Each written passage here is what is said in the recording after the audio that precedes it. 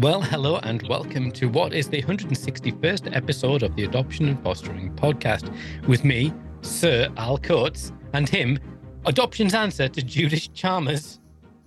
Judith Chalmers? Yeah. My God. You know, the travel show. The travel show. The Is it travel. Judith Oh, Chalmers? right. Oh, I see. Oh, I get it now. I was more going back to the fact that you called us the Adoption and Fostering podcast when we're not the Adoption and Fostering podcast, we're the ANF podcast. But, pedantic. It's getting late. It's what, 8:05? I don't know. I should be tucked up in my little bed by now. Anyways, you're Scott Casanova. You didn't even say your name. I know. Mr. Travel.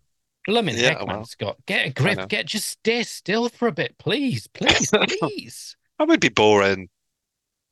That would be boring. It was. It wasn't much. Well, you know yourself. It wasn't just a holiday. That's not the only reason I went. But anyway. Or messages with you next to a donut. Me and a donut. Well, me and a cup of coffee. They were delicious donuts and coffee. Me and two donuts. I do like my Tim Hortons. Actually, donuts. To be fair, if they were going to sponsor us for the podcast, Tim Hortons, if there's any Tim Hortons officials listen, which is very unlikely, we would welcome donuts. Well, we would welcome donuts. I went to a Tim Hortons just by chance. I was like on my way between two places and I thought I need an hour where I can just sit and get some. And I went to a Tim Hortons and then, I mean, they're probably going to sue me, but I was just totally perplexed. It was like a soulless kind of box. Well, can I just say, I think that the business model doesn't really translate to the UK market, nor does the freshness of their donuts. I'm not going to lie. The UK ones aren't as nice as the Canadian ones. So. I literally was bankrupted on a donut and a cup of coffee. I didn't get. I was bankrupted. And you're talking to a man who got a Greg's gift card for Christmas, and that was like that high point of my Christmas gifts. One of my children got me a £20 gift voucher. Oh, really? Yeah, for Greg's. Yeah, I love Greg's. I know you do. Anyway, can we just rewind a little bit? You introduced yourself as Sir Al Coates. Would you like to explain Sir Al Coates?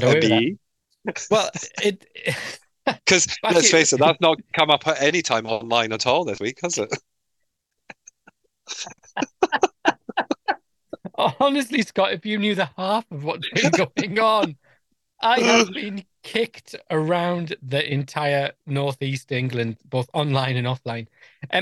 So I did this. I told you I did an interview. Maybe you were on holiday. I did an interview at the BBC Millbank, which was so exciting to go into Millbank because that's like political, and there's lots of pictures of famous people. And I'll be honest, I was looking to steal a BBC cup, but I couldn't find one. And I did an interview about the cost of living and the impact on adoption and special guardian. I think we talk about that. I'm sure we did. But I think we briefly talked about it, but we didn't. I don't know if we talked about it on here. Anyway, it doesn't matter. It's all blurred into one. So I went there and it was really interesting. And actually, I really sort of tried to shift the conversation on special guardianship because I thought actually we're talking. And yeah, I mean, so that's another story. I can talk about special guardian. I did some work with them last week, which is with some special guardians recently, which was just heart-wrenchingly complicated. But anyway, at the end, they noticed that I had an MB, and I went, all right, yeah. And it was this young sort of an apprentice, BBC apprentice, and they would sort of like keep me safe. And said at the end of it, they said, "Oh, we do know that there's a fee for this." And I went, "Really, a fee?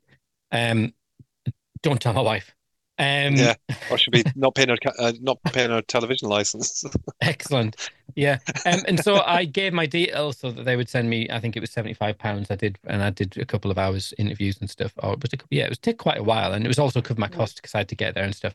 But the letter came and it said Sir Al Coates, and Paula came in and she whacked it on the desk while I was working. She went, well, someone's building the role, aren't they? She was very dismissive. I sent you a picture of it just because I thought I know that would sting. Absolutely. Boil your blood. Arise, Sir Al. Surreal. Actually, whatever. I think it's got a je ne sais quoi, a ring to it. I would be quite impressed with that.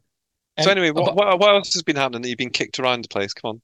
Oh, well, I did an event last week. I mean, I've had this really odd experience of just getting busier and busier and busier. And I knew last week into the beginning of this week was going to be just this bottleneck of work. And so I was really but you sort of, when you're self-employed, like what I am. So I'm an independent social worker and I do lots of other things. So my kind of work life is really varied in that terms. It's a proper jigsaw. But anyone who's self-employed, you just say yes. You don't kind of go, yeah, of course. You just say yes. Yeah. and so, but sometimes the timings are not great. So I had this week last week where I did 5 events. So I did something like 25 hours of training last week. It was just crazy. But I Mm. went and I did this event in Sunderland's second most haunted building, which was like, Hmm.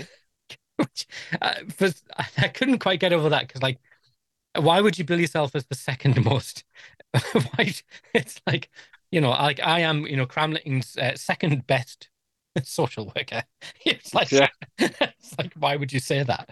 And so I went and there was this, it was a Masonic hall. It was really interesting and it was really generous of them to give the room and they give it to Mm. this a community group of for kinship carers and they give it for Yeah. free and it was lovely. But it was, it was a Masonic lodge. There was no windows. So it's a slightly peculiar environment. Right. Yeah. Hmm. And it's probably on ley lines from ye olde Sunderland and under the ground. There's like no one will go into the basement, just like no one will go there.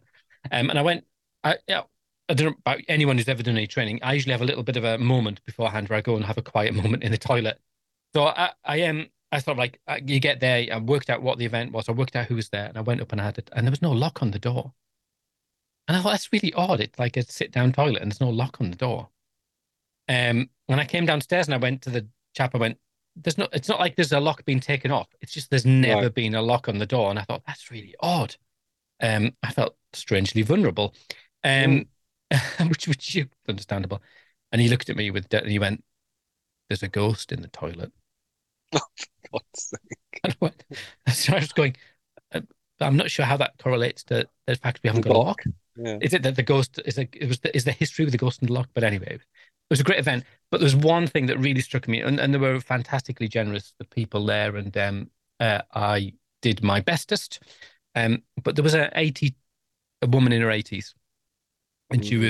she was a kinship carer to a child who was 11 with additional needs, and it just Yeah. blew my mind to think because my mum's Mm. 82, Yeah. and I thought to myself, my goodness, so often I don't know about you, but I get caught up in the adoption world and all of the challenges we face. Yeah. And then I get in the fostering world, which is sort of my bread and butter, my daily job. But then I thought, my goodness, Mm.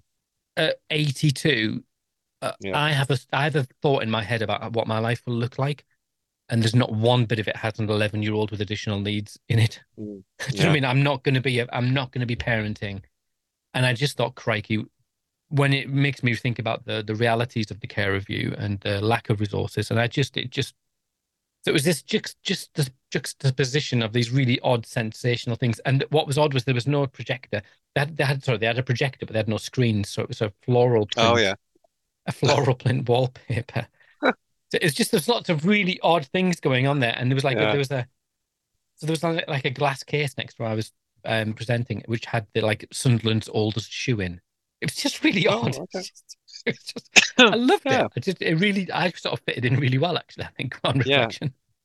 Yeah. Oddly, I would imagine you would. Yeah. Yeah.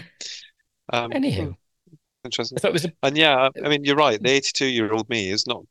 I'll probably be pushing up daisies in a veneer casket, oh, to be honest with you. So no veneer, yeah. Oh yeah, I'm not going for any solid stuff. Just let it rot. MDF. Uh, Yeah. I'll have worms crawling out my eyes. well, that's turned very dark very quickly, Scott. Very quickly. Yeah. You'll be kicking along at that age. But it just really made me think about sometimes where I can sort of think, oh, quite hard work. Then you go, blimey, that's not even scratching the surface for some Yeah, people. I know. Yeah, And it was especially, I all mean, eight, community. Yeah. yeah, 82 is, is some age to be parenting or caring for an 11-year-old with additional needs, like you say. Yeah. That's not for the faint-hearted at the best times, is it? Let's be honest. No, not at all. And especially, and I thought as well, there was this odd juxtaposition as well of all of the stuff of modern life, which sometimes people who are a bit older and not necessarily that switched into, but just the changes that she'd seen in how you parent from her when she first parented. And it just felt like, blimey, this isn't fair. And it was odd because we were talking about that as a whole room about the complications of that, and everyone was there saying, of course, we would never change what we've done, but Yeah, crikey, we're struggling. yeah, People getting the calls that you get, that people would be sat and the phones would ring because it was like, people have to yeah, have the phones on.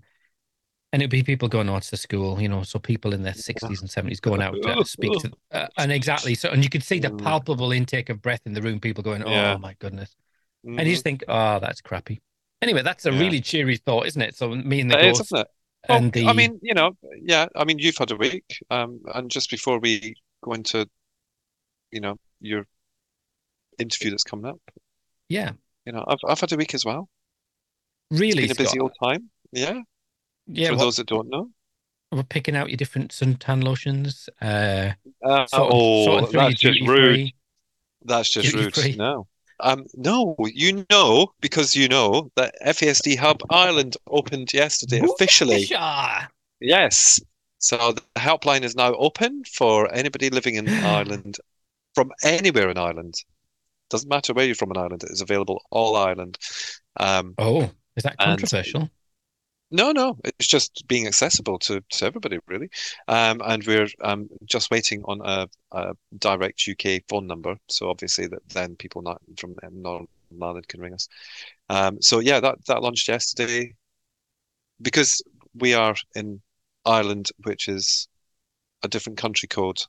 So our phone numbers are very different. So Yeah, you yeah, can't no, just do, yeah, yeah. Do you get me? Yeah. You don't do 07949 to ring a mobile in, Ireland. It's 085, 086 or 087 oh, or and O83. I've got you. I did ring you yesterday about your You tax. did.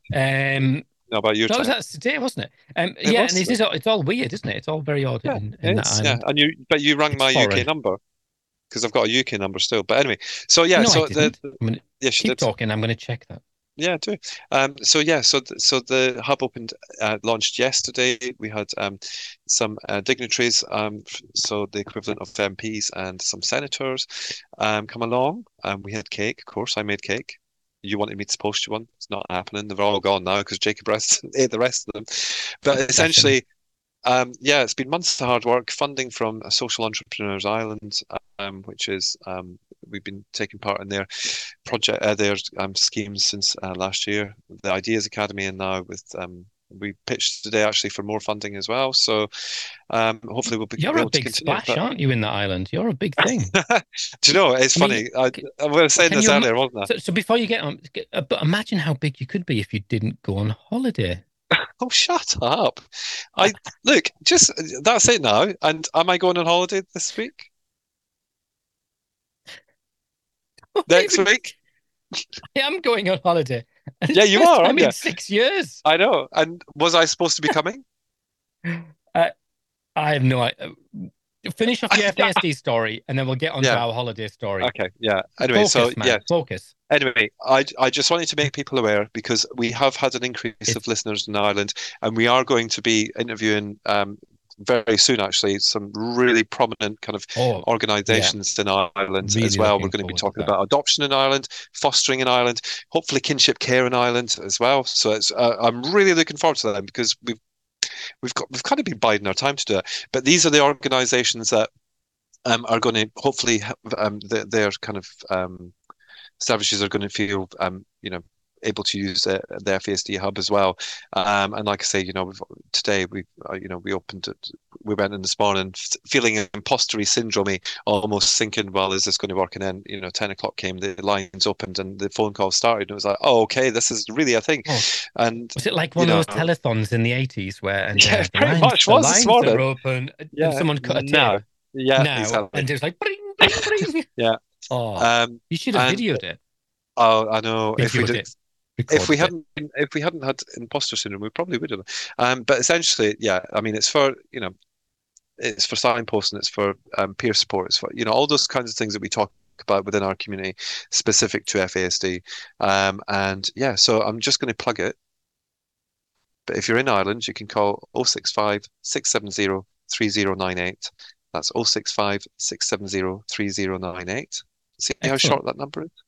Yeah, Or we'll you can put that go in the to, podcast. You yeah, message me that yeah, and I'll put it in the yeah, but podcast. yeah, our fasdhub.ie website. Fill in the web form, pop it to us, and we'll give you a call. I mean, I think it's probably worth us doing a full episode on it, to be honest with you, and really looking into Maybe. it. And well, maybe not, Yeah. but yeah, maybe. Well, I'll put it on the list. Yeah. But yeah, Yeah. definitely. Yeah, December then, when it's been closed 20, down from lack of funding. No, I'm joking. 27 or scandal. Or because you're just too busy on holiday, can't there's no one Oh, manning the you phones. shush.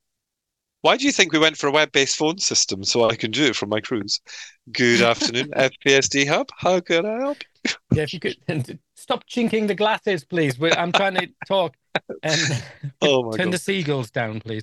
Yeah. Um, Anyway, Wonderful. Yeah, I am going on holiday. I'm going to keep this really short. I'm going on holiday, which is really exciting. We were meant to go with you, but complicated lives, um, uh, court injunctions, that kind of thing have all sort of conspired that you're not lack of payment on invoices from the adoption and fostering podcast, my salary, yeah, all that sort of stuff. Yeah. all that stuff. Yeah, and means that it's just not going to fly. So actually, right, No, and I'm slightly freaked out because it's going to be me and Paula and one child. I know. You know, I, when you get to I'm that stage, it's like, so okay, we're nearly there. We're nearly there. We're nearly there. We're nearly there. well. Do you know One what? And child left. I say this really carefully. This is the one child who's probably, of all of my children, is the one that's just chilled Mm, mm, and happy and content. And so I think I might have some sort of breakdown because yeah, I'm so like, for years I've been on adrenaline. And now yeah. it's good. So if you probably, I go on the 5th. So if you by about the 7th, there'll be a multimedia crisis. I will have started a Twitter storm by some. You know, it's funny because Trish said to me, how are you feeling about not speaking to Al for a week?" I went, I said, give it 24, 40 hours. Oh, I'm really bad. I crash. I will. I can't even imagine you not having your laptop open. I'm taking my laptop. Well, Um, we know that, clearly. but I have got some plans. I've already got some. I've got some things I'm going to build in my head. I've got a plan Oh, to maybe dear. do a survey and write a report. But that's terrible. Don't tell See, Paula. that's not fair. That's not fair on the good lady C and the youngest child. The she who shall not be named. Mm. Yeah, but not worries. Anyway, we're talking loads, and today Yeah. you haven't had time to listen because you are in the Well, post-holiday busyness. and also you didn't send it to me, and I was too busy launching the hub. But yeah, anyway, go on, crack Right. on. So a few weeks ago, sorry, the beginning of the year, maybe January, I went to the Maintaining Family Links task group, which is part of the National Adoption Strategy Board, which was fantastic. And what was really interesting is to see that there's actual practice. People are amending practice. So a social worker, Vicky Swift, who's part of the National Adoption Steering Group, strategy group. Anyway, words. She was running is kind of the project lead on a letter swap, which is a digital contact service. And I gave her a message and I said, look, I'd love you to come on and just share what you're doing, what the plans are. They're in the middle of a pilot. So she came on and we chatted through that really. And it was fantastic actually, because it just feels like it's been promised for so long, but actually it's just really Yeah. close. Mhm. So don't want to really preempt what she says. It was really good. There was a few. I was a bit dim because I thought I didn't even know there was a strategy board. I know adoption. Sarah Jahal was in charge, but I didn't realize there was Yeah. an actual team of people doing stuff. I just thought it was Mhm. like an admin team. So that was Right. really good. I got my dates a bit confused about the trial and when it starts and doesn't start. But other than that, I encourage people to listen because I think it is genuinely quite exciting to talk about. Things like art books, being able to swap like stuff like kids' paintings and drawings, Yeah. videos, Yes. all really done quite sensibly and carefully and considered, but also linked with social work interventions. Anyway, we'll let the interview speak for itself. I feel like we've Mhm. prattled on for ages. 20 minutes intro to You that. have. It's shocking. You have I have. prattled on forever. Yeah. There's so many things happened to me in the last 10 days, Scott. I really need to, and some of it can only be shared in the autumn uh Oh, the tour. the tour, yeah, because there's some of that stuff is pretty dark. Yeah, I've had some interesting Yeah. moments this past few weeks. But anyway, I'm going to crack on and let you get on. But Scott, thank you so much. I hope you enjoy the interview with Vicky Swift, and I shall speak to you soon. You will enjoy your hollybobs. Bon Jovi. Anchovy. Well, today I am really pleased to be speaking to Vicky Swift, and Vicky is a social worker who is seconded onto the National Adoption Strategy Team from Adoption Merseyside. So, hello, Vicky. Hello, are you okay, Al? I'm really well. How are you? I'm good, thank you. Yeah, it's Friday, as we just kind of chatted about before, and been really busy the past few weeks, which I'll talk to you all about. Oh, But yeah, I'm good, thank you. that Friday feeling is just, oh, if you could sell it, it would be amazing. Um, we were just chatting beforehand, and we were talking a little bit about, your experience and stuff. So really, is it okay to start at the beginning and say, sort of like, what drew you into social work? What drew you into adoption work? And then we'll get into the whole stuff around, digital contact and stuff, and the digital letterbox, all that stuff. Start at the beginning. Yeah, sure. Yeah. Okay, so I came into social work because I actually I used to have a job, and through my job, it's always good to have a job, isn't it? Through my job, I worked on the Prince's Trust as a mentor, and I worked with young people who were either had children's social care involvement or maybe, some level of universal services. And I loved it. I love working with the young. I was, kind of a lot younger myself because I've been qualified for over 10 years now. So it was great. It really sparked my interest. So I started to look into what I could do in this area, and social work came up. So that's how I trained and became a social worker. So I went into work for a local authority as a looked after children social worker, and then there was a reorganisation, and I then went working for child protection. So I wanted to continue to do court work, to work with families and children, to prevent going to court if that was possible. And that really was what I wanted to learn about, and the space that I wanted to be in. And then I saw an advertisement within my local authority for a job in the adoption agency, the adoption team at that time, because we weren't regional adoption agencies. I went into the team and I worked on adoption support, and I worked also on, and I worked with recruitment and assessment and all the preparation training. And I worked with the local authority doing that for a period of time. And then we were regionalised. And as you know, the regionalisation of adoption agencies took a little while. So I think I had a baby in between them being told that they needed to be, as you do. And I remember coming back from maternity leave and I said, oh, we're still not a regional adoption agency. But then it happened. And I went into adoption in Merseyside. I worked, because it was all split, the services then. So I worked for recruitment and assessment. And then I became the deputy manager of the recruitment and assessment. And whilst I was there, I did a kind of a strategic and organisational management qualification, and it involved an element of project management. And then I saw the letter swap job secondment come up for the national team, and I really obviously I followed Beth Neal's work and all the UEA work and Julie Young's work and all the fantastic stuff they've done, because that's really relevant to your role when you're an adoption social worker. And I saw it and I thought, I'm really interested in that. I really want to be involved in something like that. So I went for the job and here I am. Excellent. When we were talking beforehand, you mentioned the National Adoption Strategy Team. And I thought, I don't even know who they are. And I thought, surely I should know who they are. And I thought, I'm having to question myself. Who is the National Adoption Strategy Team? Who organises it? Where does it sit?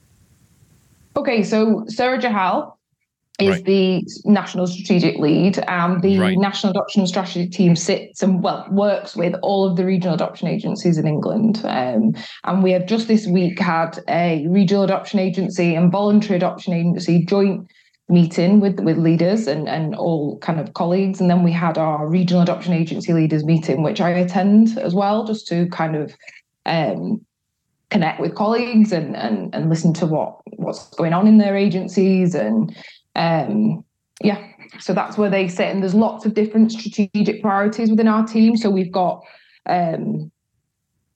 strategic priority 1, 2, 3 and 4, which is the maintaining relationships work stream, which obviously you sit upon that working group and that board, and that's what I will also be being involved with around the project management of those different elements of work going on. I mean, that's interesting that I didn't. Well, I may be showing myself to be a bit dim. In that I knew Sarah Johal had that role, but I hadn't realised there was an actual team. I didn't realise there was people working in that. I knew that there was admin people, but it seems like there's not actually. You're not admin. You're something totally different. Yeah, no, I'd say the team's grown quite a lot since I came in June last year. So that's when I started with the team. And we've got project managers that work on the other areas of work. So the child's journey, and we've got adoption support, and we've got recruitment.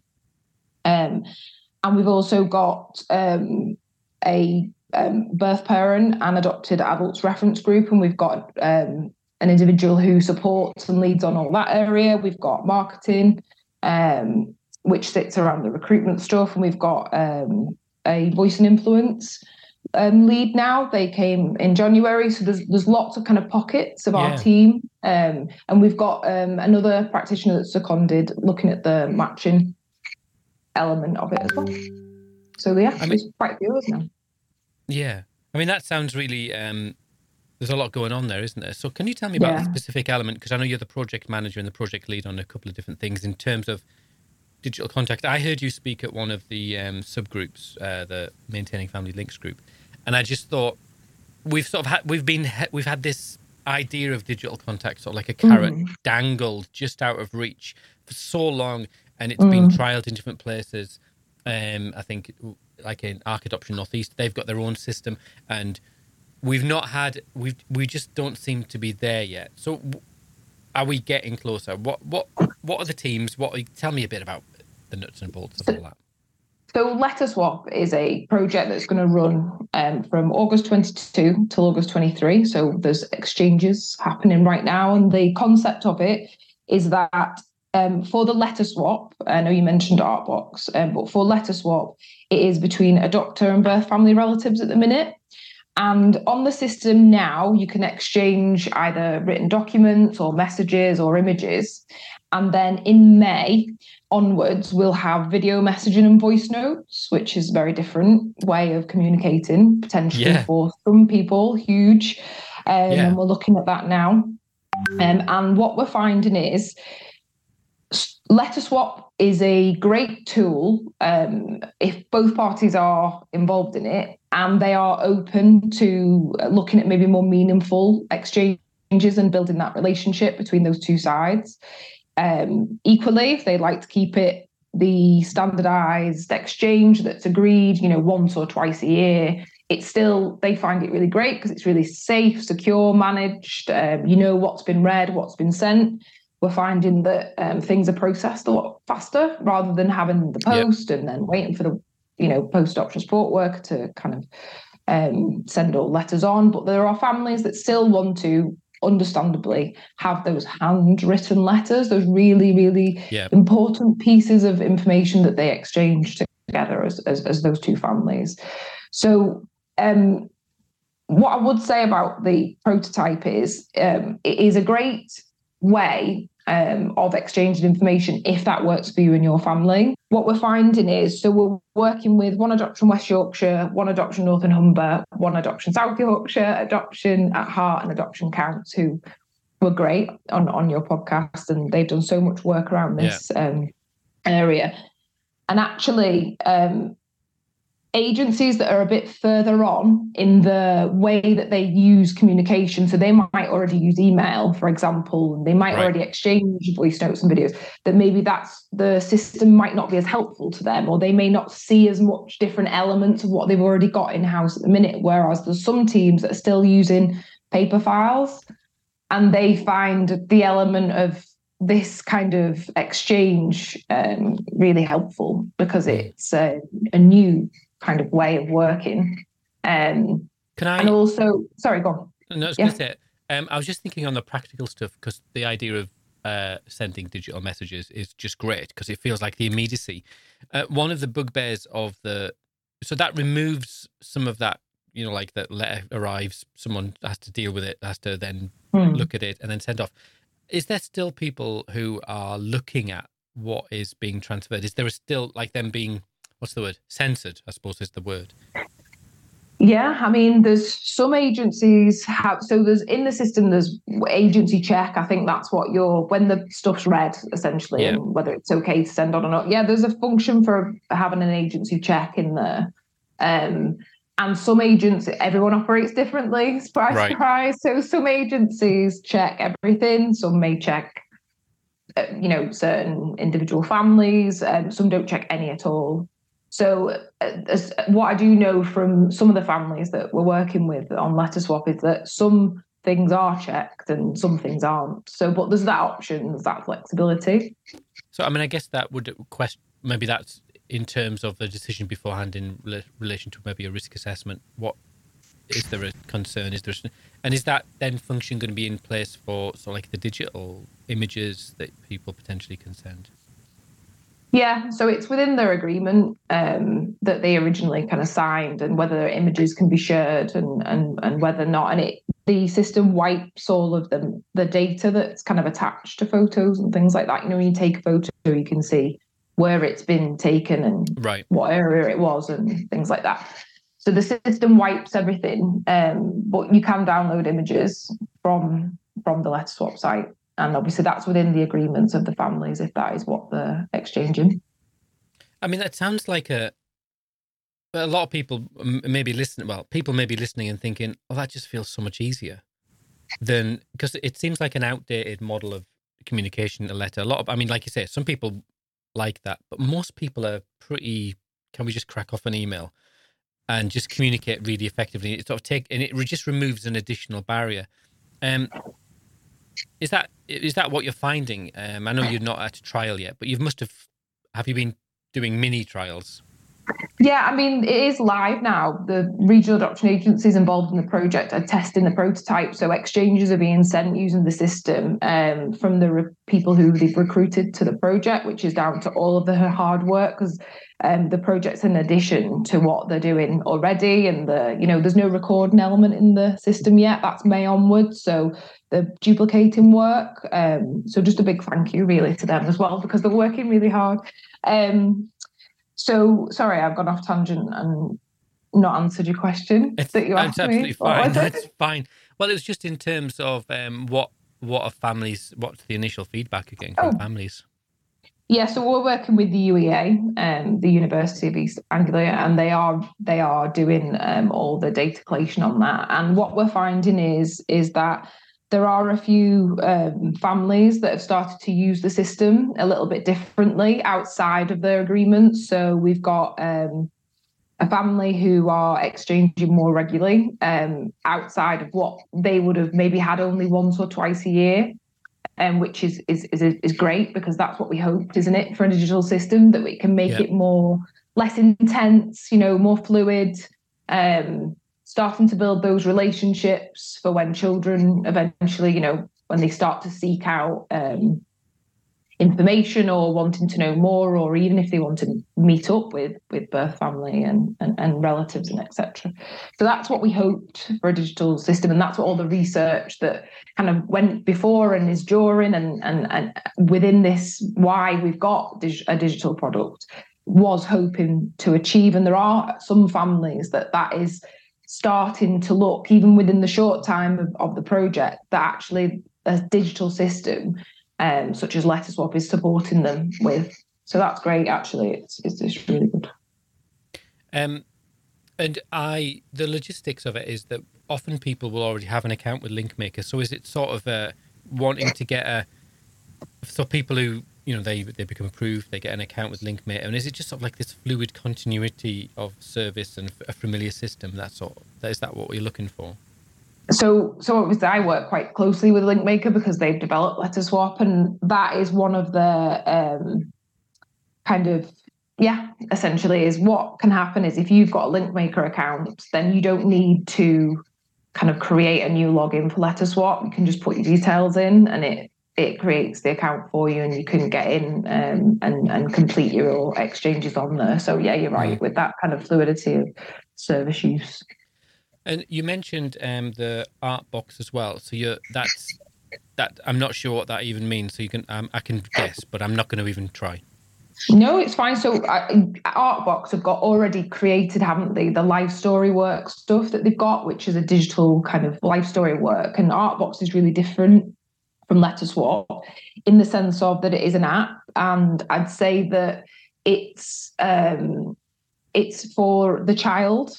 So whereas Letter Swap is from at the minute, and there's clearly going to be developments completed after August, but at the minute it's very much a doctor to birth family relative, whereas Artbox is an app and it's for a child, and there's different people who can support with that and manage the exchanges, whether that's adoptive parent or someone in the letter box team or both.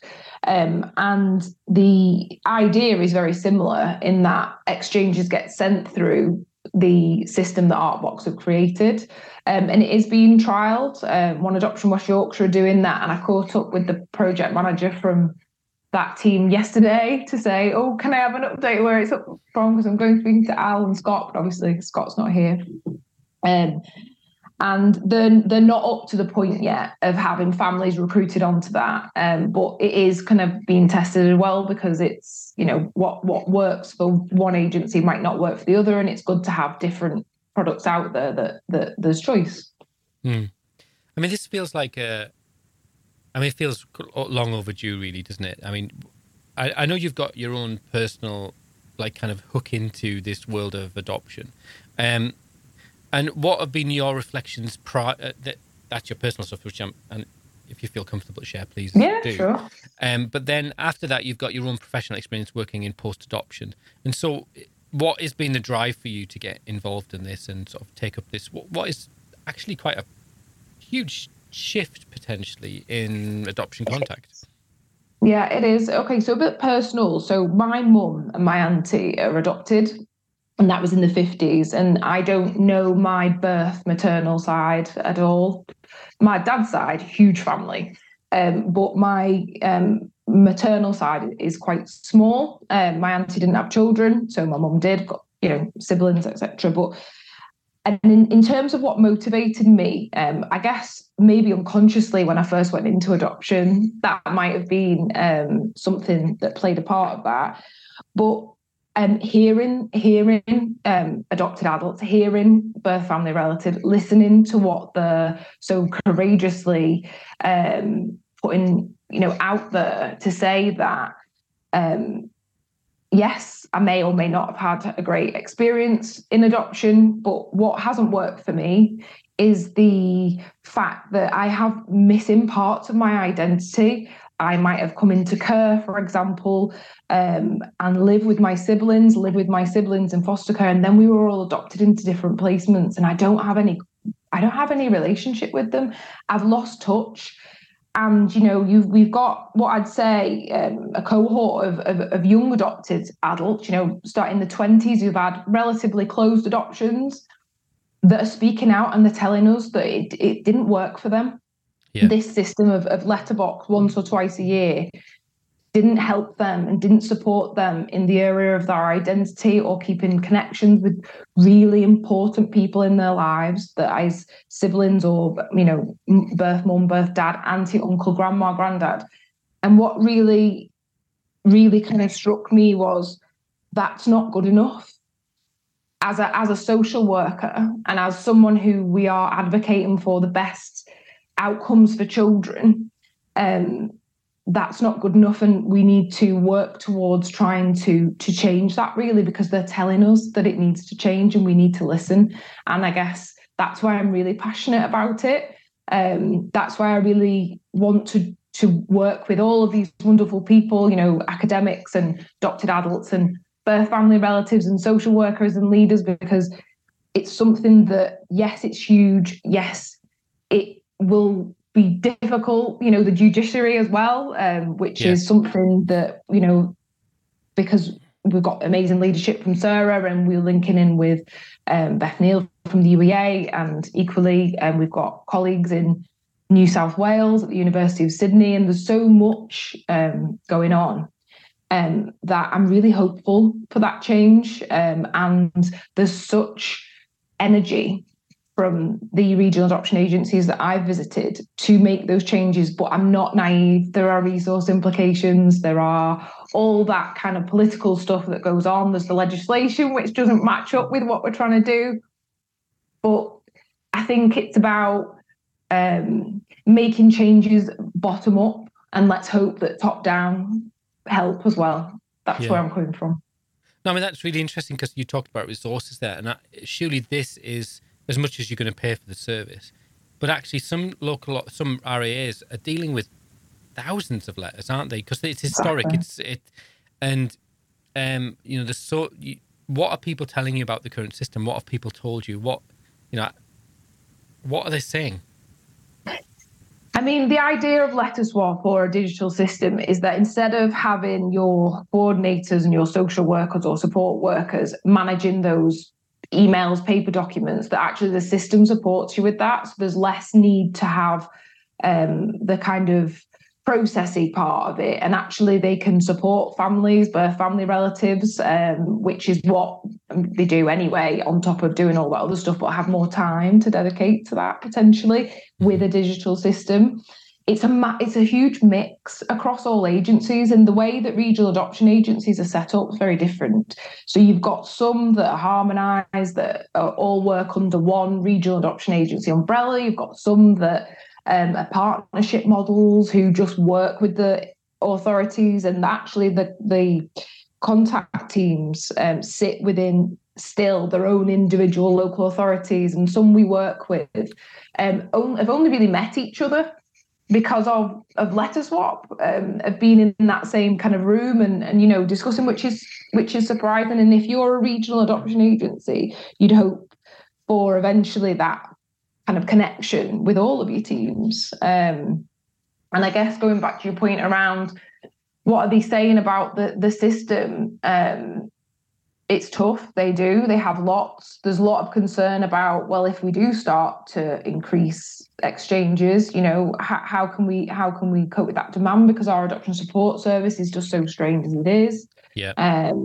And that's a real concern, and the reality of the situation. And what we're trying to do in the maintaining relationships work is to support practitioners and with knowledge really, and confidence in being able to focus some energies in different areas. And if they do have a digital product, then actually will that allow and alleviate some time from admin and to be able to do that. And I guess that's something that we're going to work together with. And we definitely don't have all the answers. I don't think anybody does. But I'm really excited to see where the work will go. I mean, it feels really encouraging to see that we're actually getting to a jump off point where things are starting to happen. And obviously there's a big piece of work, isn't it, getting everyone onto the system. That's because you've got people who, like, I think of myself, who's been an adopter now for, donkey's years.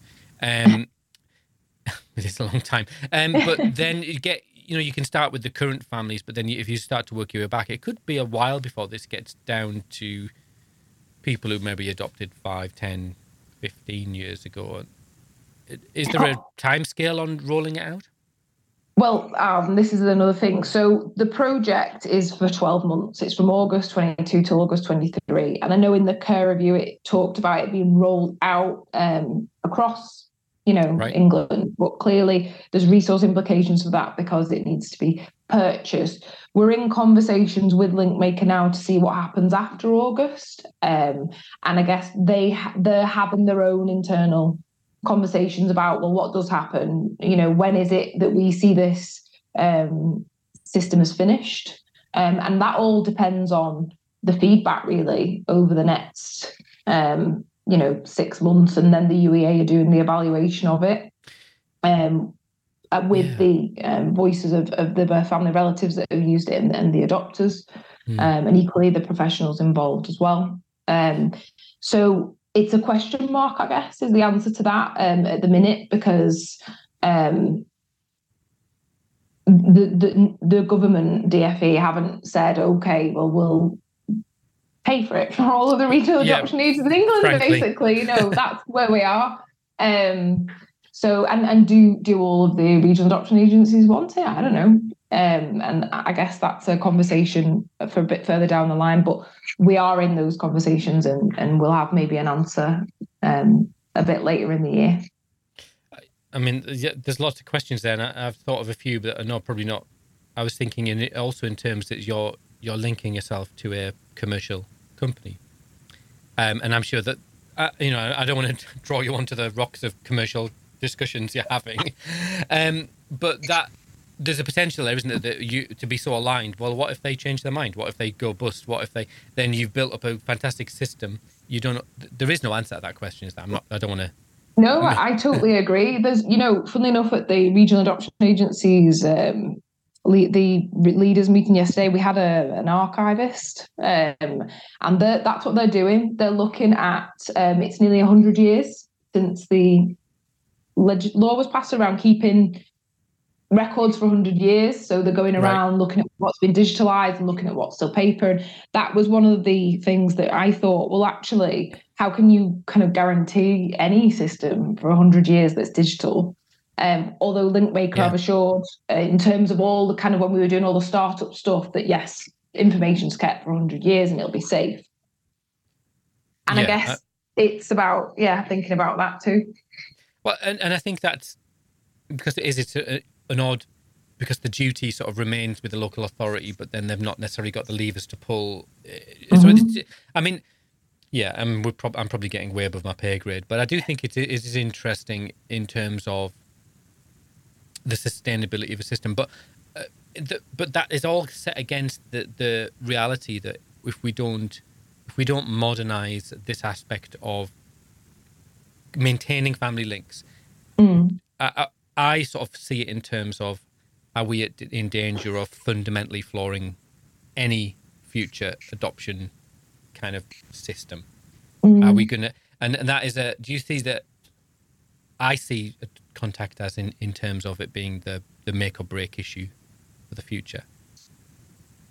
Would you agree with that, or do you see that I'm maybe overstating that for purposes of a podcast? In the sense of, when you say the make or break, do you mean in the sense of the future of adoption? I mean, I think that there's a real sense.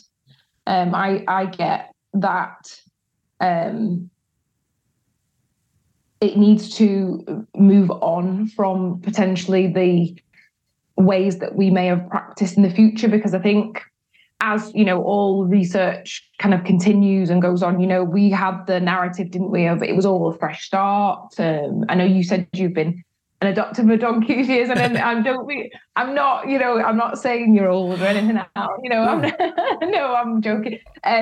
But your training would be very different, wouldn't it, to what we now have? And I know one of the strategic priorities is recruitment and preparation training, and re-looking at that again, that's going on with the National Adoption Strategy Team and regional adoption agencies in England. So it's very different. So I think the more that you learn and you move on, and as you go through that process, it's all about changing and changing the way that maybe you work based upon that new information. And I think this area is one of those things that we need to listen to the people who have experienced those services.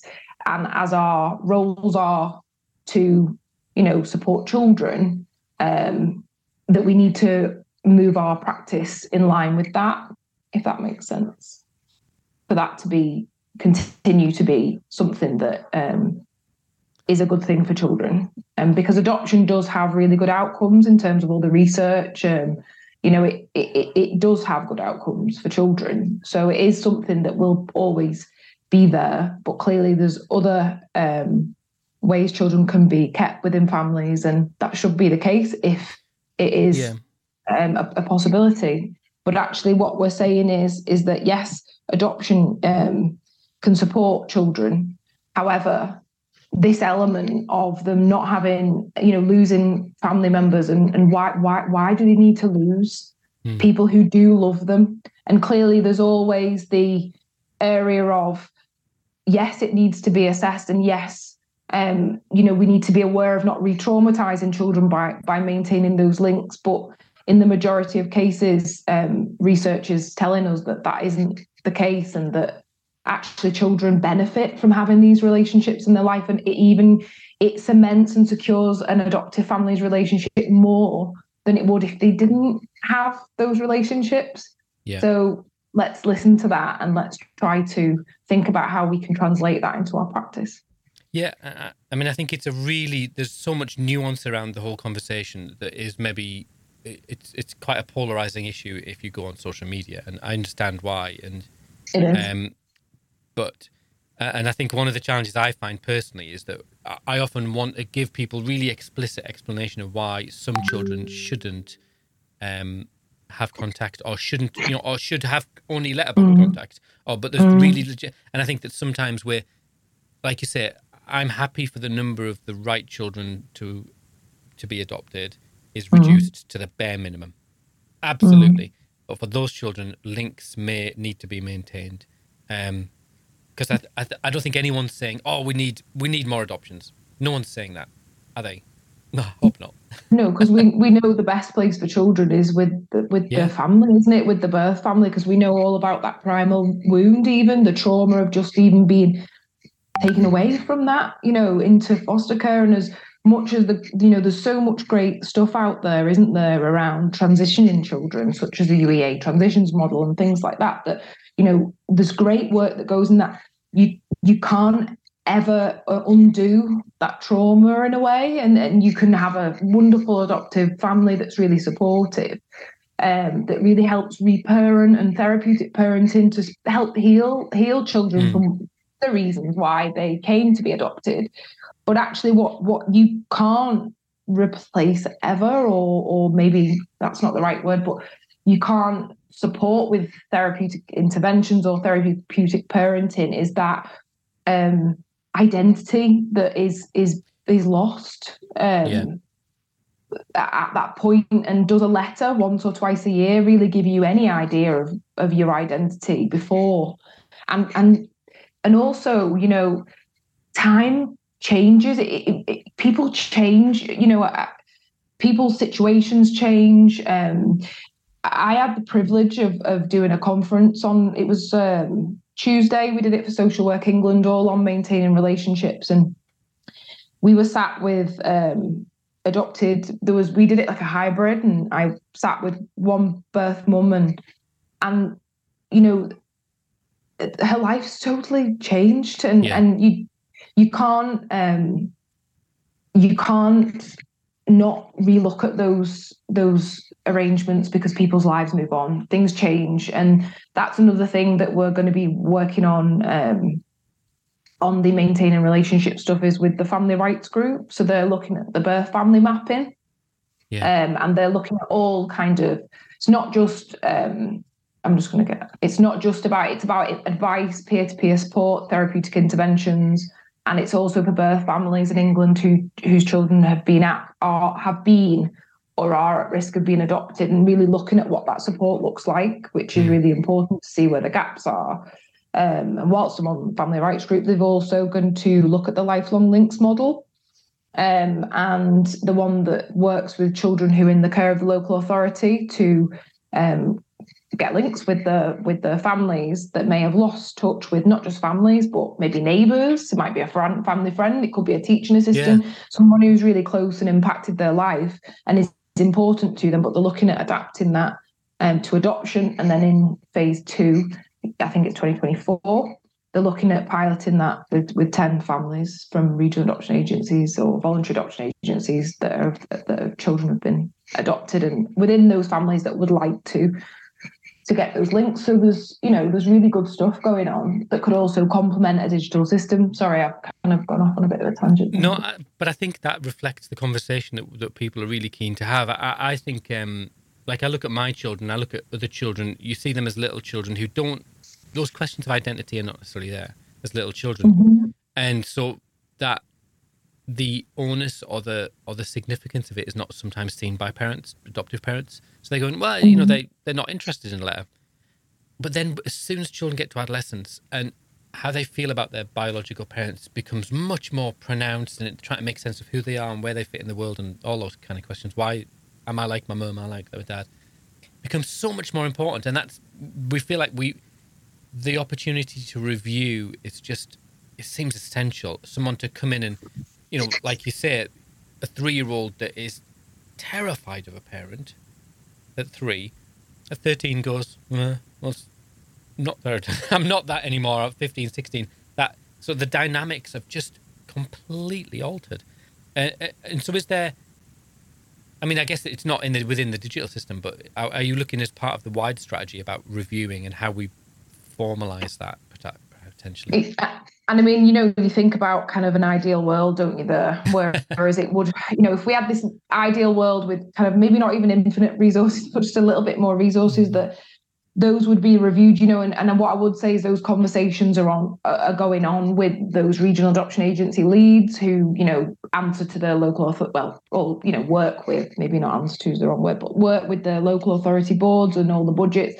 And there was, a suggestion of targeted reviews at certain ages of children, and maybe that middle childhood age where you just talked about with your children around those questions of who am I and do I look like my birth mum or birth dad, or even my brother who's in long-term foster care, or sister who's adopted into another family. And they're looking at, that's just an idea, can we do targeted reviews rather than say, and I think this is the other thing as well, it's all about, we love a good process in social work, don't we? We love it. We love it. We love a good process. We love a good form. And I think that's what we need to kind of try and move away from. It's not about, okay, how are we going to do this? A review at 3, 6, 12 years. It's about what works for the families that have come to us as an adoption agency. And actually, can we be flexible in the way that we look at reviews, or can we hold, I don't know, thinking out loud, open, nights where people can pop on even online and go, do you know what? They've gone to bed and I'm just wondering about this. What do you think? And, that kind of support, flexible support, rather than it be this really kind of process. Because if we think about the letterbox system we've got at the minute, that's very process led, isn't it? That once or twice a year or whatever it is agreed. And it's about individualized, and that's tricky. Tricky to achieve. Yeah, I mean, I still am slightly. I can't get over the fact that I wasn't allowed to get a named individual at my letterbox team, which just seemed. And I remember thinking to myself, but I even get Jude is the person who deals with octopus energy with me, and something like it's Jude, and Jude emails me, and he goes, "That's a national power agency, but they understand the importance of personal relationships." And I did say, can you give me a named person? They went, no, just send it to the box team. And is that indicative of maybe where it's got its historic roots are in this kind of this bureaucratic, maybe box ticking? And we're trying to, you talked about before we set record, you're talking about, the theories of change. How are we changing the system? How are you in, because it's more than just like the nuts and bolts, the forms, isn't it? It's a culture. Is that stuff? Sure. How the heck are you going to do that, Vicky? Come on, Vicky. Our hope not in all you. Me. It's not all me. It's everybody. The culture is everybody, isn't it? I would completely agree. I think we've got, like I've said, great practice, great understanding. I think it needs to be a whole systems change. So we're talking with the maintaining relationship stuff. We're looking at involving, children's social workers, IROs, the judiciary, CAFCAS, not just regional adoption agency social workers who kind of live this work. They live that trauma lens. They understand around, early life experiences, the impact of what that is. They understand around the identity. It's getting to the other areas of systems, of that systems change, and listening to other countries, what's their practice like, not just completely focusing on our system in England or, the UK, working with Wales because they've got their own regional agencies.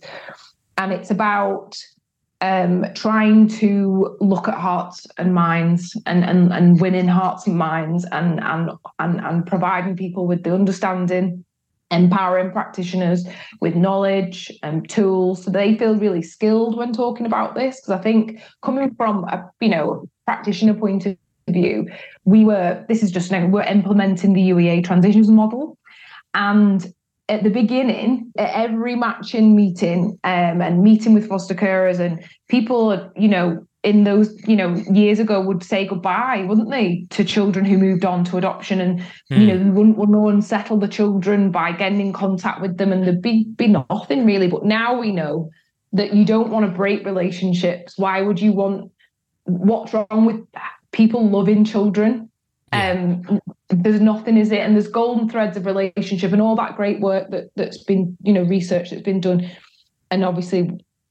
And it was about really, really train. It was about training, support. It was about looking at getting into the fostering teams and with the local authorities that we work with to raise awareness and understanding. And I think when you do that, people are confident with the way that they put that across to if anybody has got a question about something. So, we've got some great practice going on in regional adoption agencies. Adoption Council have been doing this for a good couple of years, isn't it?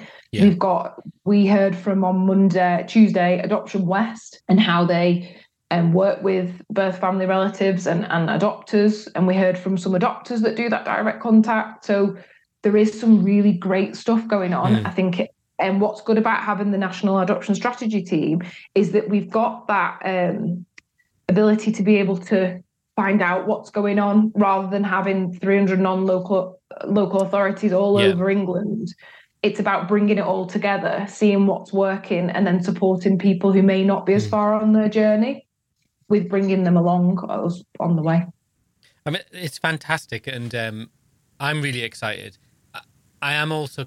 It is odd because I being where we are, Scott and I, lots of people sort of send us their stories, or they sort of reflect their stories to us, and I'm just conscious that even though there's people who've obviously had, even recently I've heard of someone I know who's had a terrible experience through contact, where actually there was the reasons these children were brought into the care system and adopted was because actually there's the people, the family, the whole community around those children were just at very best not able, and at worst malicious. And so for some children, this is just never going to be on the option. Sorry, never going to be on the table. It's not an option. Mixing my metaphors there. But it feels like that this has to be better. Even just the asking the questions, which is what you're doing. Say, can we do this better? Seems to be a really progressive step forwards. So maybe a last question. Where do you see this in? You'll still be working. You'll have got Sarah Jahal's job. In 10 years' time, you'll be in charge of everything. No. Sarah's looking over her shoulder now. She's thinking, "Oh, that Vicky." I don't think so. She's brilliant, Sarah. She's fantastic. Is brilliant. 10 years from now, what would be the perfect outcome from all of this work? Perfect outcome with no question mark over resources. Oh, don't be like that. In 10 years' time, in an ideal world, which unfortunately we don't live in, I would love to see a flexible approach. So that example that you've just given, completely isn't right for every child. And I think, as I mentioned before, it's not right for everybody, such as a letter swap or a digital system or ArtBox might not be right for everybody, but that there's options and there's flexibility so that actually, yes, let's maybe start by using a digital system or handwritten, if that's what you want to do. You want to send your child that's been adopted a handwritten letter and you would like to receive that because your child's touched that paper, that flexibility around that. But I would love to see the English system move on so that actually we're getting to a point where people stop needing to use a system via an agency or, a regional adoption agency, and actually they're supported and everyone's supported. Birth family relatives have got the right support out there. Because, we work with PAC UK on the Let's Swap project, supporting birth parents as well. I should mention that. And we've got the right support in the right place at the right time for people who need it, and that we can support families to move on from just sending a letter or a message, and actually there is a more fluid, relaxed, safe and supported way for people to have some level of relationship, whatever is right for their family, whether that's meeting up once a year or whether that's, adults meeting at the beginning, birth family relatives and adopted parents or parent at the beginning, and then building on that, because their children will grow up and they will want to know who the birth family members are, and they will look for them on the internet that isn't going anywhere. So I think we need to also move forward with that. So that's what I'd like to see if we, in 10 years' time, a more flexible, open approach, less risk averse, and not assuming risk, but let's assess it and make sensible decisions rather than just blanket ones at really painful times in people's lives. That's what I'd like to say. That's wonderful. I thought, oh, that's really interesting. So can I finish off one more question? So if I'm okay. It's quite a personal question. Is that I often look at someone like yourself who started as a social worker, and you find yourself actually managing these really complicated national strategies. And I think, social worker starts with people, and now you're dealing with systems. How does that feel? Because obviously, I don't know, are you working still directly with families? Do you still have that kind of that one-to-one interaction? Is it just an odd transition, or is it just a natural progression? Oh, it's strange, isn't it? Because I don't work directly with families. I work through the reference group, the National Adoption Strategy Team I link in with adopted adults group, and I visit regional adoption agencies and speak to staff, etc., and the leads and the managers. But I don't work directly with families, and I that isn't an element of my role anymore. And I guess it's just been a natural progression of work of where I've come to. And I'm aware that, yes, it is, it's quite a change in gear, I guess, from being, working with families to, managing a team to then go into working on a project. But we have a really supportive team, and we've got Sarah Jahal leading, and she has kind of a lot of experience and a lot of advice and gives a lot of support to me. And if I've got any questions, and it's not just me, I guess we've got, you sit on the Maintaining Relationships group, so we've got a whole board of very mixed people within that group who are also advising. We've got academic elements of that. I'm not questioning your ability. So, I was thinking, no.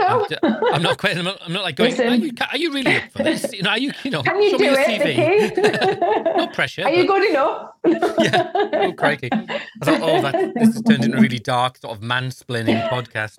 No, it's all right. Do you enjoy it? Yes, I love it. I love it. I really feel, although I'm not working directly with families, I really feel passionate about changing things for families. And in this space and working with the individuals we do, I'm really driven to really do that. So that's why I'm enjoying it so much, because I really feel that it is making a difference is really cheesy, isn't it? I don't mean making a difference because, it isn't me who makes the difference. It's the whole system and everybody involved in that. But I think it's a really important aspect of the work. I mean, that is excellent. And I think that is it's a different expression of social work values, isn't it? It is just different. Vicky, thank you so much for your time. Is there anything it's an absolute pleasure. Is there anything I didn't ask you were hoping I was going to ask? I don't think so. The only other thing, because I've mentioned all the other projects, obviously the Letter Swap and the Family Rights Group, we've got another project under the Maintaining Relationships, and it's called just let me get my email up. So I get it right. It's Improving Adoption Services for Adults. And that's with the UEA consultancy. So that's Julia Feast, Mary Beek, Leonie Jordan, and Beth Neal, who are working on that, involving people with lived experience. So I just thought I'd give that a mention as well. So if anybody listens, they think we didn't mention our project. So yeah, there you go. So that's something else that's going on under that as well. Wow, there's an awful lot going on there. You got your hands full for sure. So Vicky, thank you so much for your time. Really appreciate it, and I'll look forward to seeing you in a meeting on my internet soon. Cool. Thank you. Thanks for having me. Bye. Bye. Recording stop.